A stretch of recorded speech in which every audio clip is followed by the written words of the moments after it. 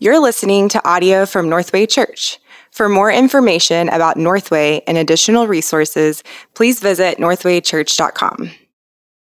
Good morning, church. My name is Chris Coyne, and I serve with Connections and with High School Students Ministry.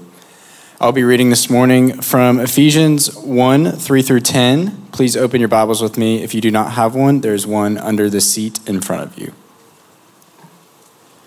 Blessed be the God and Father of our Lord Jesus Christ, who has blessed us in Christ with every spiritual blessing in the heavenly places, even as he chose us in him before the foundation of the world, that we should be holy and blameless before him. In love, he predestined us for adoption to himself as sons through Jesus Christ, according to the purpose of his will, to the praise of his glorious grace, with which he has blessed us in the beloved. In him we have redemption through his blood, the forgiveness of our trespasses according to the riches of his grace, which he lavished upon us in all wisdom and insight, making known to us the mystery of his will according to his purpose, which he set forth in Christ, as a plan for the fullness of time to unite all things in him, things in heaven and things on earth. This is the word of the Lord. Well, good morning, church family. Good to see you this week. Hope you are doing all right here. How about this fall weather? We'll take it for a day, right? My goodness. Thank you, Lord. But we return to summer later this week, so that's okay. Be of good news. Genesis 41. If you have a Bible with you, I'd love for you to turn with me to Genesis 41. We read from Ephesians 1 just a moment ago, and I'm going to show you in a minute that has everything to do with the text that we're in today. But Genesis 41, as we continue in our study of the book of Genesis, we are nearing now kind of the climax of this Joseph narrative that we've been in the last couple of weeks. And really what you've been seeing, if you've been paying attention in this series, are three dominant themes. You've seen them in Joseph, but they're on display in all of Genesis. Three dominant themes: the promise of God, the providence of God, and the presence of God have been on display, especially in the last couple of chapters. The promise of God, that God promised to Abraham, Isaac, and Jacob that he would bless them, that he would bring through them not only a great nation that he would make out of them, but through that would come one who is the prophesied serpent crusher from Genesis 3, the one who will come and undo all that sin's curse had done. The Savior of the world, Jesus Christ, is the one who will come from this family. And then we've seen the providence of God, God working out all circumstances, good, evil, everything, God ultimately using it to bring about his redemptive purposes that will result in the glory of his name and the good of his people. And then, yes, the very presence of God, the covenantal favor of God that is promised to go with his children, his chosen elect. When they enter into suffering, according to the will of God, his presence will be with them. And we've seen this. And I want you to see and watch all three of those converge starting here in chapter 41 and especially in the next couple of weeks here. If you remember from last week, Joseph was in prison. And he interpreted the dreams of two prisoners, one that led to an unfavorable result and one that led to a favorable result. And he pleaded and begged with the cupbearer who had the favorable result that when he got re-exalted to his position that he would not forget Joseph, but he would remember him. But you see at the very last verse of chapter 40, verse 23, yet the chief cupbearer did not remember Joseph, but he forgot him. He forgot him. This week, I want to show you that God did not forget Joseph. He does not forget his children. In fact, what you're going to see this week is that the same God who rules and reigns over the affairs of the nations has been so kind to reveal his purposes to his people. And that God is also the same God who remembers his children while he works out those plans. I want to quickly read through this text. It's a long chapter. I'm going to read through it very quickly, I want to draw out really kind of those three sub-themes: the God who rules, the God who reveals, and the God who remembers. I want you to see these in the text, and then I'm going to camp on those three applications here at the end. But we begin chapter 41, verse 1. After 2 whole years, Pharaoh dreamed that he was standing by the Nile. And behold, there came up out of the Nile 7 cows, attractive and plump. And they fed in the reed grass. And behold, 7 other cows, ugly and thin, came up out of the Nile after them and stood by the other cows on the bank of the Nile. And the ugly, thin cows ate up the 7 attractive, plump cows. Pharaoh awoke. He fell asleep and he dreamed a second time. Behold, 7 ears of grain, plump and good, were growing on one stalk. And behold, after them sprouted 7 ears, thin and blighted by the east wind. And the thin ears swallowed up the 7 plump, full ears. And Pharaoh awoke. Behold, it was a dream. So in the morning, his spirit was troubled, and he sent and he called all the magicians of Egypt and all its wise men. Pharaoh told them his dreams, but there was none who could interpret them to Pharaoh. Then the chief cupbearer said to Pharaoh, I remember my offenses today. When Pharaoh was angry with his servants and he put me and the chief baker in custody in the house of the captain of the guard, we dreamed on the same night, he and I, each having a dream with its own interpretation. And a young Hebrew was there with us, a servant of the captain guard. And when we told him, he interpreted our dreams to us, giving us an interpretation to each man according to his dream. And as he interpreted to us, so it came about, I was restored to my office, and the baker was hanged. I want to stop there for a moment. Here's what we have. 2 whole years have passed since chapter 40. 2 years have gone by since Joseph interpreted those 2 dreams of those prisoners, the baker and the cupbearer. 2 years since he had been forgotten. No mention of him. And now, Joseph is 30 years old. He's been enslaved in Egypt for 13 years. And at this moment is when Pharaoh, the head of the largest empire in the world in that day, he has not 1, but 2 dreams, disturbing dreams that night. 7 fat cows being eaten up by 7 skinny cows. 7 plump ears of grain being swallowed up by 7 skinny ears of grain. And both of these events occurring down at the Nile River. Those details of that dream are very significant because they're going to help us understand one of the major points of this chapter. Pharaoh, understand who Pharaoh is. Pharaoh is the sovereign leader over Egypt. He was considered himself a god, specifically an intermediary god by his people, one who would go between the gods and the affairs of the people. And he was seen as one who had sovereign rule over the events of the future. This is who Pharaoh was considered to be. He alone, in many ways, controlled the destiny and the welfare of the people in whom he led.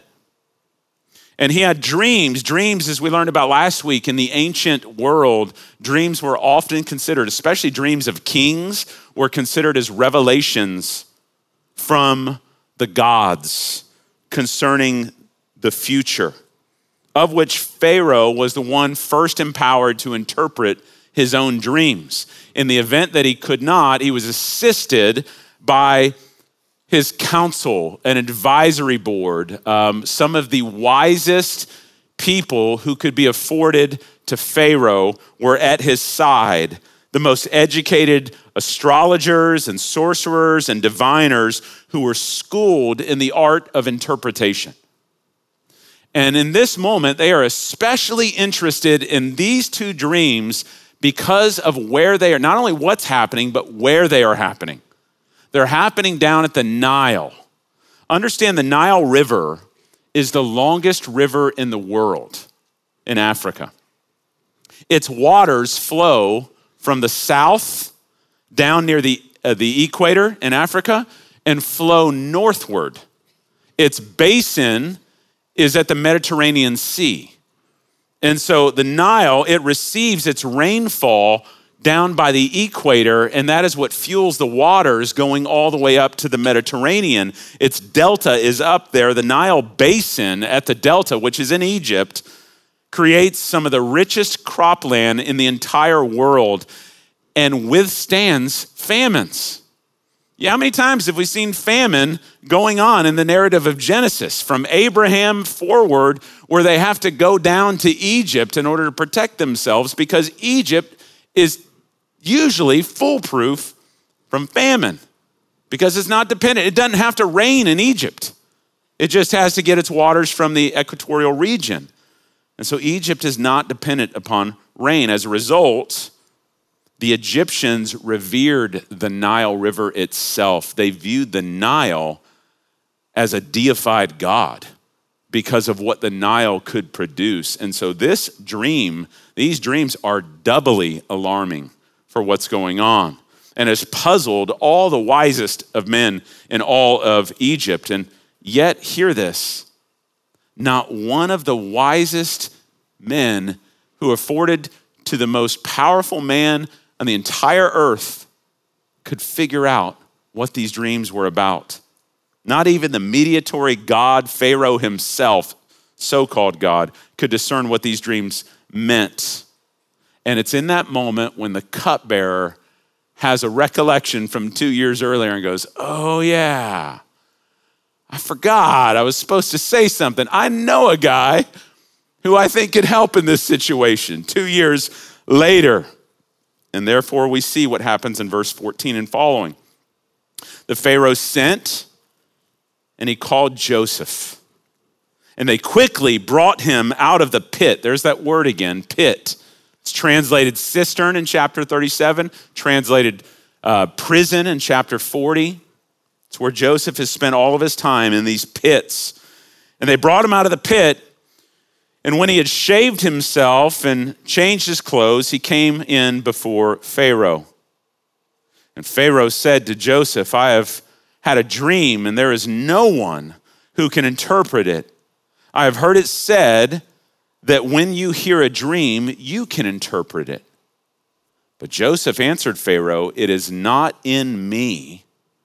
God will give Pharaoh a favorable answer. And what happens in verse 17 through 24, Pharaoh reiterates those two dreams to Joseph. And he says in verse 24, I had told these dreams to the magicians, but there was no one who could explain it to me. And so Joseph then says to Pharaoh, the dreams of Pharaoh are actually one. God has revealed to Pharaoh what he is about to do. The 7 good cows are 7 years, and the 7 good ears are 7 years. The dreams are one. The 7 lean and ugly cows that came up after them are 7 years, and the 7 empty ears blighted by the east wind are also 7 years of famine. It is as I told Pharaoh, God has shown to Pharaoh what he is about to do. There will come 7 years of great plenty throughout all the land of Egypt, but after them there will arise 7 years of famine. And all the plenty will be forgotten in the land of Egypt. The famine will consume the land. And the plenty will be unknown in the land by reason of the famine that will follow, for it will be very severe. And the doubling of Pharaoh's dream means that the thing is fixed by God, and God will shortly bring it about.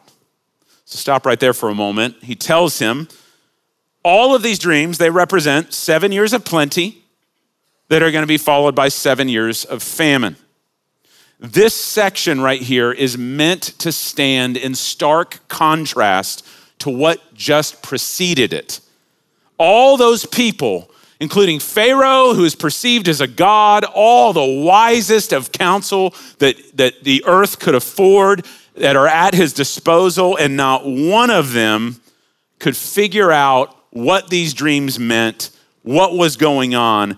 And yet, 5 times now in this narrative, we are boldly reminded that it is God whom these dreams belong to. It is God who has revealed these dreams, because it is God who has decreed these dreams. I want you to see this. Starting back in chapter 40, verse 8, Joseph said, "Do not all interpretations belong to God?" Then you look at chapter 41, verse 16. "It is not me, but God who gives the answer." Then you see in 41, verse 25, even Pharaoh now acknowledges God has revealed what he is about to do. Chapter 41, verse 28, God showed Pharaoh what he is about to do. Chapter 41, verse 32, it is now the doubling of these dreams that means these events are fixed by God. God will bring it about. God is the one who is sovereignly in control of the affairs of the nations. In this moment, we see this clearly. And I'm not sure if you've caught it, the doubling theme that has been going on since the beginning of the Joseph narrative in chapter 37. In chapter 37, Joseph has how many dreams? 2 dreams. Chapter 40, how many dreams did the prisoners have together? 2 dreams. Chapter 41, verse 1 tells us now after 2 years. And now Pharaoh himself has 2 dreams. And even in this chapter, Pharaoh's dreams are repeated 2 times. We have a doubling theme that's happening here. This is significant for us. Now, just so you know, that doesn't mean that every dream that you have that's 2 times in a row, if you dream 2 nights in a row that a donut is chasing you, that there's some mystical interpretation. It may just mean your blood sugar's high and you just need to be reminded to lay off the sweets. I don't know. But we do know this. Deuteronomy 19 is eventually going to tell us that it is by the testimony of 2 or 3 witnesses that a fact is confirmed. And what we are meant to see in this case is that God is the one over the dreams. God is using these dreams to reveal very significant things to his people. And they are fixed by him. They are sovereignly decreed and ordained by him. And we are meant to see this. Moses is letting us know that it's the undeniable fact that God is the one who sovereignly rules and reigns over all the affairs of mankind.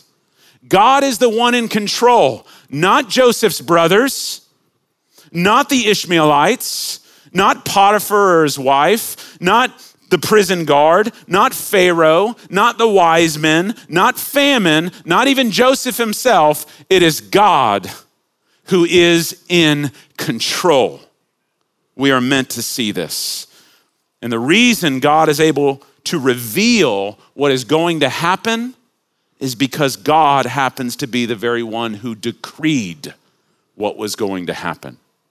This would have been, by the way, a total punk down right now to all of Egypt and their so-called gods, and certainly would have been incredibly timely for the original readers, the Israelites who are reading this account, who themselves had just come out of the Exodus in Egypt, having a front row seat to watching God sovereignly flex his power and his authority over a different Pharaoh that will come later, and the 10 gods that they served by God sending 10 plagues upon Egypt in that time.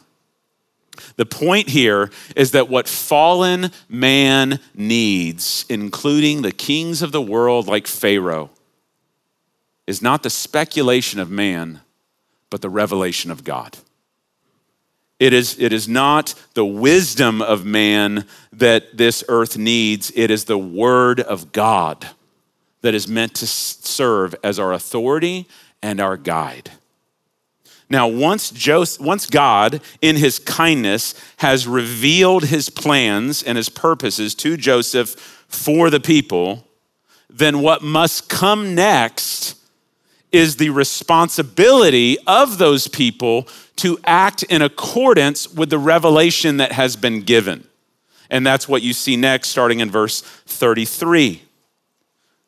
Joseph says, after interpreting this dream, now therefore let Pharaoh select a discerning and wise man and set him over the land of Egypt. Let Pharaoh proceed to appoint overseers over the land and take 1/5 of the produce of the land of Egypt during the 7 plentiful years. And let them gather all the food of these good years that are coming and store up grain under the authority of Pharaoh for food in the cities, and let them keep it. That food shall be a reserve for the land against the 7 years of famine that are to occur in the land of Egypt, so that the land may not perish through the famine. And this proposal pleased Pharaoh and all his servants. So we see here, Joseph not only tells Pharaoh what God is about to do, but also how they can respond in accordance to that revelation. And he gives them 5 steps here. Number 1, appoint one man who can be in charge of this entire plan and execute it. Number 2, appoint overseers throughout the land to help implement this plan. Number 3, during the years of plenty, the 7 years of plenty, you need to double down on the tax of grain. Instead of the usual 1/10 or 10% tax on grain, you need to go to 20%, 1/5 of the tax on grain. And then 4th, you need to start a savings account during those 7 years. And then 5thly, during the years of famine, you need to distribute those savings so that the people can live off of it. Clearly, what we are meant to see here is that Joseph, while in prison, took a Dave Ramsey's course and figured out how to do some wise financial stewardship right here. Here's the deal. This plan is wisdom. This plan is wisdom that acts responsibly in accordance to the revelation that God has just given. Now, this Pharaoh, being totally humbled by both God's revelation about this dream, but now the wisdom given through Joseph as to what to do with this dream, he goes, okay, I hear that 5-step plan. First one's to find a man in charge. I think I got a guy. Verse 38, and Pharaoh said to his servants, can we find a man like this in whom is the Spirit of God? Make a note, by the way, Joseph is the only person in the entire book of Genesis whom it is said he has the Spirit of God with him. And so Pharaoh said to Joseph, since God has shown you all of this, there is none so discerning and wise as you are. Therefore you shall be over my house, and all my people shall order themselves as you command. Only as regards the throne will I be greater than you. And Pharaoh said to Joseph, see, I have set you over all the land of Egypt. And then Pharaoh took his signet ring from his hand, put it on Joseph's hand, and clothed him in garments of fine linen, and put a gold chain about his neck. And he made him ride in the second chariot. And they called out before him, bow the knee. Thus he set him over all the land of Egypt. Moreover, Pharaoh said to Joseph, I am Pharaoh, and without your consent, none shall lift up a hand or a foot in all the land of Egypt. And Pharaoh called Joseph's name Zaphanath-Paneah, which he gave him in marriage to Asnath, the daughter of Potiphera, priest of On. And so Joseph went out over the land of Egypt. Joseph was 30 years old when he entered the service of Pharaoh, king of Egypt. And Joseph went out from the presence of Pharaoh and went through all the land of Egypt. During the 7 plentiful years, the earth produced abundantly. And he gathered up all the food of these 7 years, which occurred in the land of Egypt, and he put the food in the cities. He put in every city the food from the fields around it. And Joseph stored up grain in great abundance, like the sand of the sea, until he ceased to measure it, for it could not be measured. Before the year of the famine came, 2 sons were born to Joseph. Asnath, the daughter of Potiphera, priest of On, she bore them to him. Joseph called the name of the firstborn Manasseh, for he said, God has made me forget all my hardship and all my father's house. The name of the second he called Ephraim, for God has made me fruitful in the land of my affliction. The 7 years of plenty that occurred in the land of Egypt came to an end, and the 7 years of famine began to come. And as Joseph had said, there was famine in all lands, but in all the land of Egypt there was bread. When all the land of Egypt was famished, the people cried to Pharaoh for bread. Pharaoh said to all the Egyptians, go to Joseph. What he says to you, do. So when the famine had spread all over the land, Joseph opened all the storehouses and sold to the Egyptians, for the famine was severe in the land of Egypt. Moreover, all the earth came to Egypt, to Joseph, to buy grain, because the famine was severe over all the earth. Church, I want you to feel the weight of not only what we just read in that section, what we've read for the past several weeks. I want you to consider the narrative of Joseph so far. Consider all that Joseph has gone through these last 13 years. Being sold out by his brothers, brought into slavery down to Egypt, stripped away of everything he had known. He had been humbled. Then he'd been exalted in Potiphar's house and then falsely accused. He's humbled again in prison for a number of years and then left for another 2 years. Think about everything Joseph had been through. And now what we just read is that literally probably in a span now of about 15 minutes, Joseph has gone from a prisoner in the lowest of pits to the prince of the highest of palaces. He is given a signet ring. That's like being given the king's credit card. He's clothed in royal garments. This is now the third time we have seen Joseph robed in a garment of authority. He is given a gold chain and a chariot, symbols of his royal authority. He is given a new name, Zaphanath Paneah. In Hebrew, it means God speaks, or the revealer of secrets. To the Egyptians, though, they would have heard Savior of the world. He is given a wife, a foreign wife from a priestly family that now marries him into nobility. And he is told that from now on, all people are going to bow down to him. Make a note, his dreams in chapter 37 of his family coming to bow down to him are now about to be set in motion. Only the sovereign providence of God could bring all of this about. Interestingly enough, we see evidence that even in the advancement of Joseph in this pagan position, he does not compromise his faith in Yahweh.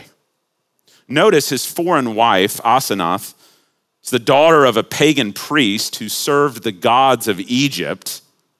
Yet, interestingly enough, now we can't bank on this is extra biblical source, but there was a novel written several centuries after this event occurred, during the time of Pharaoh, one of the rulers of Egypt, which claimed that Joseph's wife had converted to faith in Yahweh. Now, we can't substantiate that, but seems fitting. But certainly what we can see in this text is how he retains his faith in the naming of his children. Notice they are not given Egyptian names, as you would expect he would have given them. Instead, he gives them Hebrew names. Menashe and Ephraim, which we just say Manasseh and Ephraim. But even more, it's in these names that we get a window into how Joseph felt about all these hardships that he has gone through for the last 13 years. I suspect if this were me, having gone through what Joseph had gone through, put in prison, forgotten about, I might name my kids Burned by God, bitter at God. I just call them both lames, the miserables. But notice what he names them. Ephraim means doubly fruitful. My God has taken something bitter and he's made something sweet. My God has stripped away everything and blessed me with more than I could have ever imagined.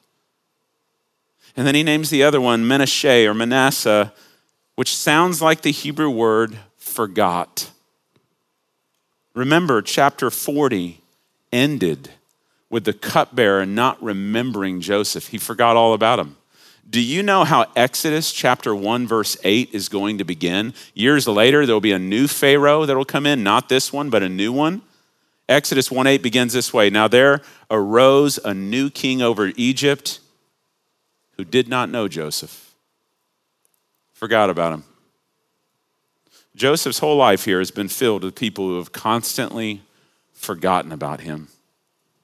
But Joseph confesses in the naming of his sons, after all that he has been through, God didn't forget about me. God never forgot about me. In fact, the only forgetting that would stick with him is the sweet fruit of God's grace that helped him to forget all the hardship that he had gone through. Now, all of that is just priming the pump for what is coming in the next few weeks that we're going to see in the reconciliation with Joseph to his brothers. But for now, we got to ask the question, why is this text here in chapter 41? Three things I want to reinforce that we've already talked about. Number one of the things we are meant to see in this text is that it is indeed God who rules and reigns sovereignly over the affairs of the nations. Though Pharaoh was the greatest ruler of his day, over the strongest empire of his day, neither were in control of Egypt. It was God who was in control of Egypt. It was God who was in control of Canaan. It was God who was in control of the affairs of the nation, and he still is today. Listen to this, Psalm 22, verse 28. For kingship belongs to the Lord, and he rules over the nations. Man, you think it's Biden, you think it's Netanyahu, you think it's Putin. It's God who is the one who is sovereignly ruling and reigning over the nations. Job confessed in Job chapter 12, verse 23, he makes nations great and he destroys them. And he enlarges nations and he leads them away. Paul told the church in Rome in Romans 13, verse 1, there is no authority except that from God. And those that exist have been instituted by God. Remember what Jesus said in John chapter 19 when he stood before Pilate on the day of his execution. And Pilate said to him, the Roman governor, do you not know that I have the authority to release you and the authority to crucify you? What was Jesus' response? You would have no authority over me unless it had been given to you from above. You think you have authority. My Father is the one who rules and reigns. If anything's going to happen, it's because he has a purpose in it, and he's bid it to do so. The question is, do you and I believe this? Do you believe that right now God is the one who rules and reigns over the affairs of the nations, even though it looks like some of our nations are running like a roller coaster with nobody in command? That God is the one who rules and reigns. What's going on with Russia and Ukraine right now is under God's control. What's going on with Hamas and Israel as of yesterday, there is a God who is over that. What's going on with China or North Korea, for every one of us who right now are just loathing this election cycle that's coming next year, there is one God who rules and reigns over all the affairs of the nations. God's sovereign providence with the nations does not mean that we don't think, that we don't act, or we don't engage responsibly as citizens and stewards. We do. But it does mean that we do not fear or forget who is really in control.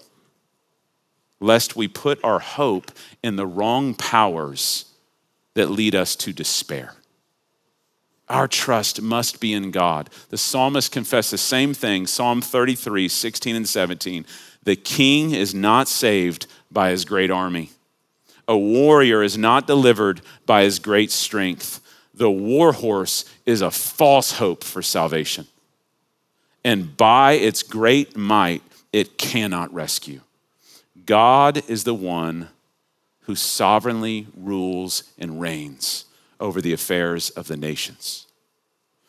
But that being said, we must also understand from this text that he has given his children revelation in his word that lets us know what he is doing and what is coming, so that we might live responsibly in accordance with that revelation. This too is important. One of the things we clearly see in this text is that you could take the wisest men in the world that the world could offer at that time, and they still couldn't figure out what God was doing in the world. Yet, you can take this uneducated, imprisoned Hebrew slave, and he can figure it out. Why? Because they didn't know God, he did. The world does not know God, but Joseph did. Paul told the Corinthians in 1 Corinthians 2:13, the natural person does not accept the things of the Spirit of God. Why? Because they're folly to him. Oh, you want to tell me God's in control of the rule of the nation? Some of you sitting in here have already mocked the fact that that would be one of the major points. It seems foolish to think that God is in control of all things.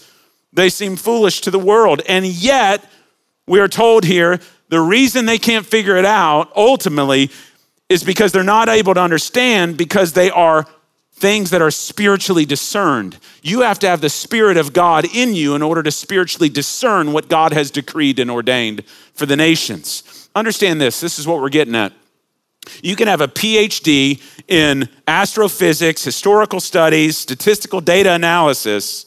You can be the president of a nation with all your advisory cabinet all around you. And yet, if you do not know God or his word, you are no more intelligent than a newborn baby. Why? Because all you have is speculation and not revelation. All you have is guesses, not God. God in his kingdom, in his kingdom kindness towards us, he has revealed himself to us. He has revealed his plans for the ages through his word. In this book, we know who God is. We know who we are. We know why we're here. We know what's gone wrong with the world and what God is doing right now in order to bring about redemption through Jesus Christ for the good of all of us. We know that all in this book right here. And it's one of the reasons, by the way, that we have one of our core classes at Northway is the story of Scripture. Because we want to show from beginning to end, from cover to cover of the Bible, we are seeing the picture of God's redemptive plan in the history of the world. Why? So we're not clueless. So we know what he's doing, so therefore we can know how to live in accordance with that revelation. Paul said the same thing to the church at Ephesus, Ephesians chapter 5, verse 15 and following. Look carefully then how you walk, not as unwise, but as wise, making the best use of your time because the days are evil. Therefore, church, do not be foolish, but understand what the will of the Lord is. In other words, you have received this revelation of what God is up to in the world. So don't live like you don't know what's going on. Don't live like the rest of the world who's operating in speculation and not revelation. You've been given revelation. He's pulled back the curtains, not completely. We don't see all things, but he's pulled back what he wants us to see, so that in accordance with what we have, we can walk with what we know. But understand this, as you go out there like Joseph and you declare to the world what is about to happen, what God has decreed and ordained and what he requires of mankind, understand not everybody's going to appreciate you like Pharaoh did Joseph. You will run the risk of looking foolish in the eyes of the worldly intellectual elite. Paul told us this in 1 Corinthians chapter 1. Listen to this. For the foolishness of God is wiser than men, and the weakness of God is stronger than men. For consider your calling, brothers. Not many of you were wise according to the worldly standards. Not many of you were powerful. Not many of you were of noble birth. You wouldn't have even made Pharaoh's advisory board. But God chose what is foolish in the world to shame the wise. God chose what is weak in the world to shame the strong. God chose what is low and despised in the world, even things that are not, to bring to nothing the things that are. Why? So that no human being might boast in the presence of God. You get the idea? Paul had just been reading Genesis 41 when he wrote that. Now, why do these first 2 points matter? That God is sovereign in his rule over the nations, and he's revealed to us his plans so that we might live in accordance with them. It's so thirdly, you can confidently know, even as God is working out his plans, that even on the worst of your days, God has not forgotten about you. God does not forget his elect children. When we get to the end of this book in a few weeks, I'd love for you to just keep reading through Exodus on your own. Just picks right up with the story. And as you do so, you will see that all of these events that have taken place in the book of Genesis, specifically in this time of Joseph, all of these events were arranged among the nations in order to provide and protect for just one family. One family. God is moving famine and Egypt and the affairs of the nations around in order to grab one family, the family of Jacob. 70 people that he's going to bring in a time of famine. He moves all of this just to get them into Egypt, to protect them in Egypt, so that 430 years later, even under immense hardship, those 70 people are going to come out 3 million. And those 3 million are finally going to inherit the promise that God made of a land and the blessing so that they will go into Canaan, and there they will represent the purposes of God, of which out of that one family that came out the millions, there is one seed who will come, in whom all the earth is going to be blessed. His name is Jesus Christ. All of this in Genesis for one family. So that, think about the original readers that are reading this right now. If they were reading this real time on the banks of the Jordan, about to go into that land, just reading this account, you know what they could probably say? They could probably say, "Blessed be the God and Father of our Prince Joseph, who in Joseph has now blessed us with all of these blessings according to the purposes of God's will. It's in him, Joseph, that we actually got our redemption.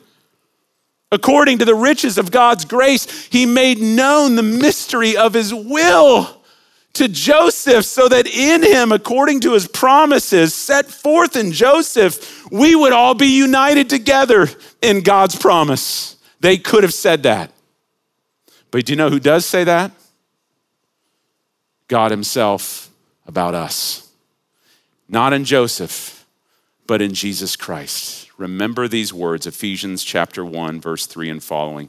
"Blessed be the God and Father, not of Joseph, but our Lord Jesus Christ, who has blessed us in Christ with every spiritual blessing in the heavenly places, even as he chose us in him before the foundation of the world, that we should be holy and blameless before him. In love, he predestined us for adoption to himself as sons through Jesus Christ, according to the purposes of his will, to the praise of his glorious grace, with which he has blessed us in the beloved. It is in Christ that we have our redemption through his blood, the forgiveness of our trespasses, according to the riches of his grace, which he lavished upon us in all wisdom and insight, making known to us the mystery of his will, according to his purpose, which he set forth in Christ as a plan for the fullness of time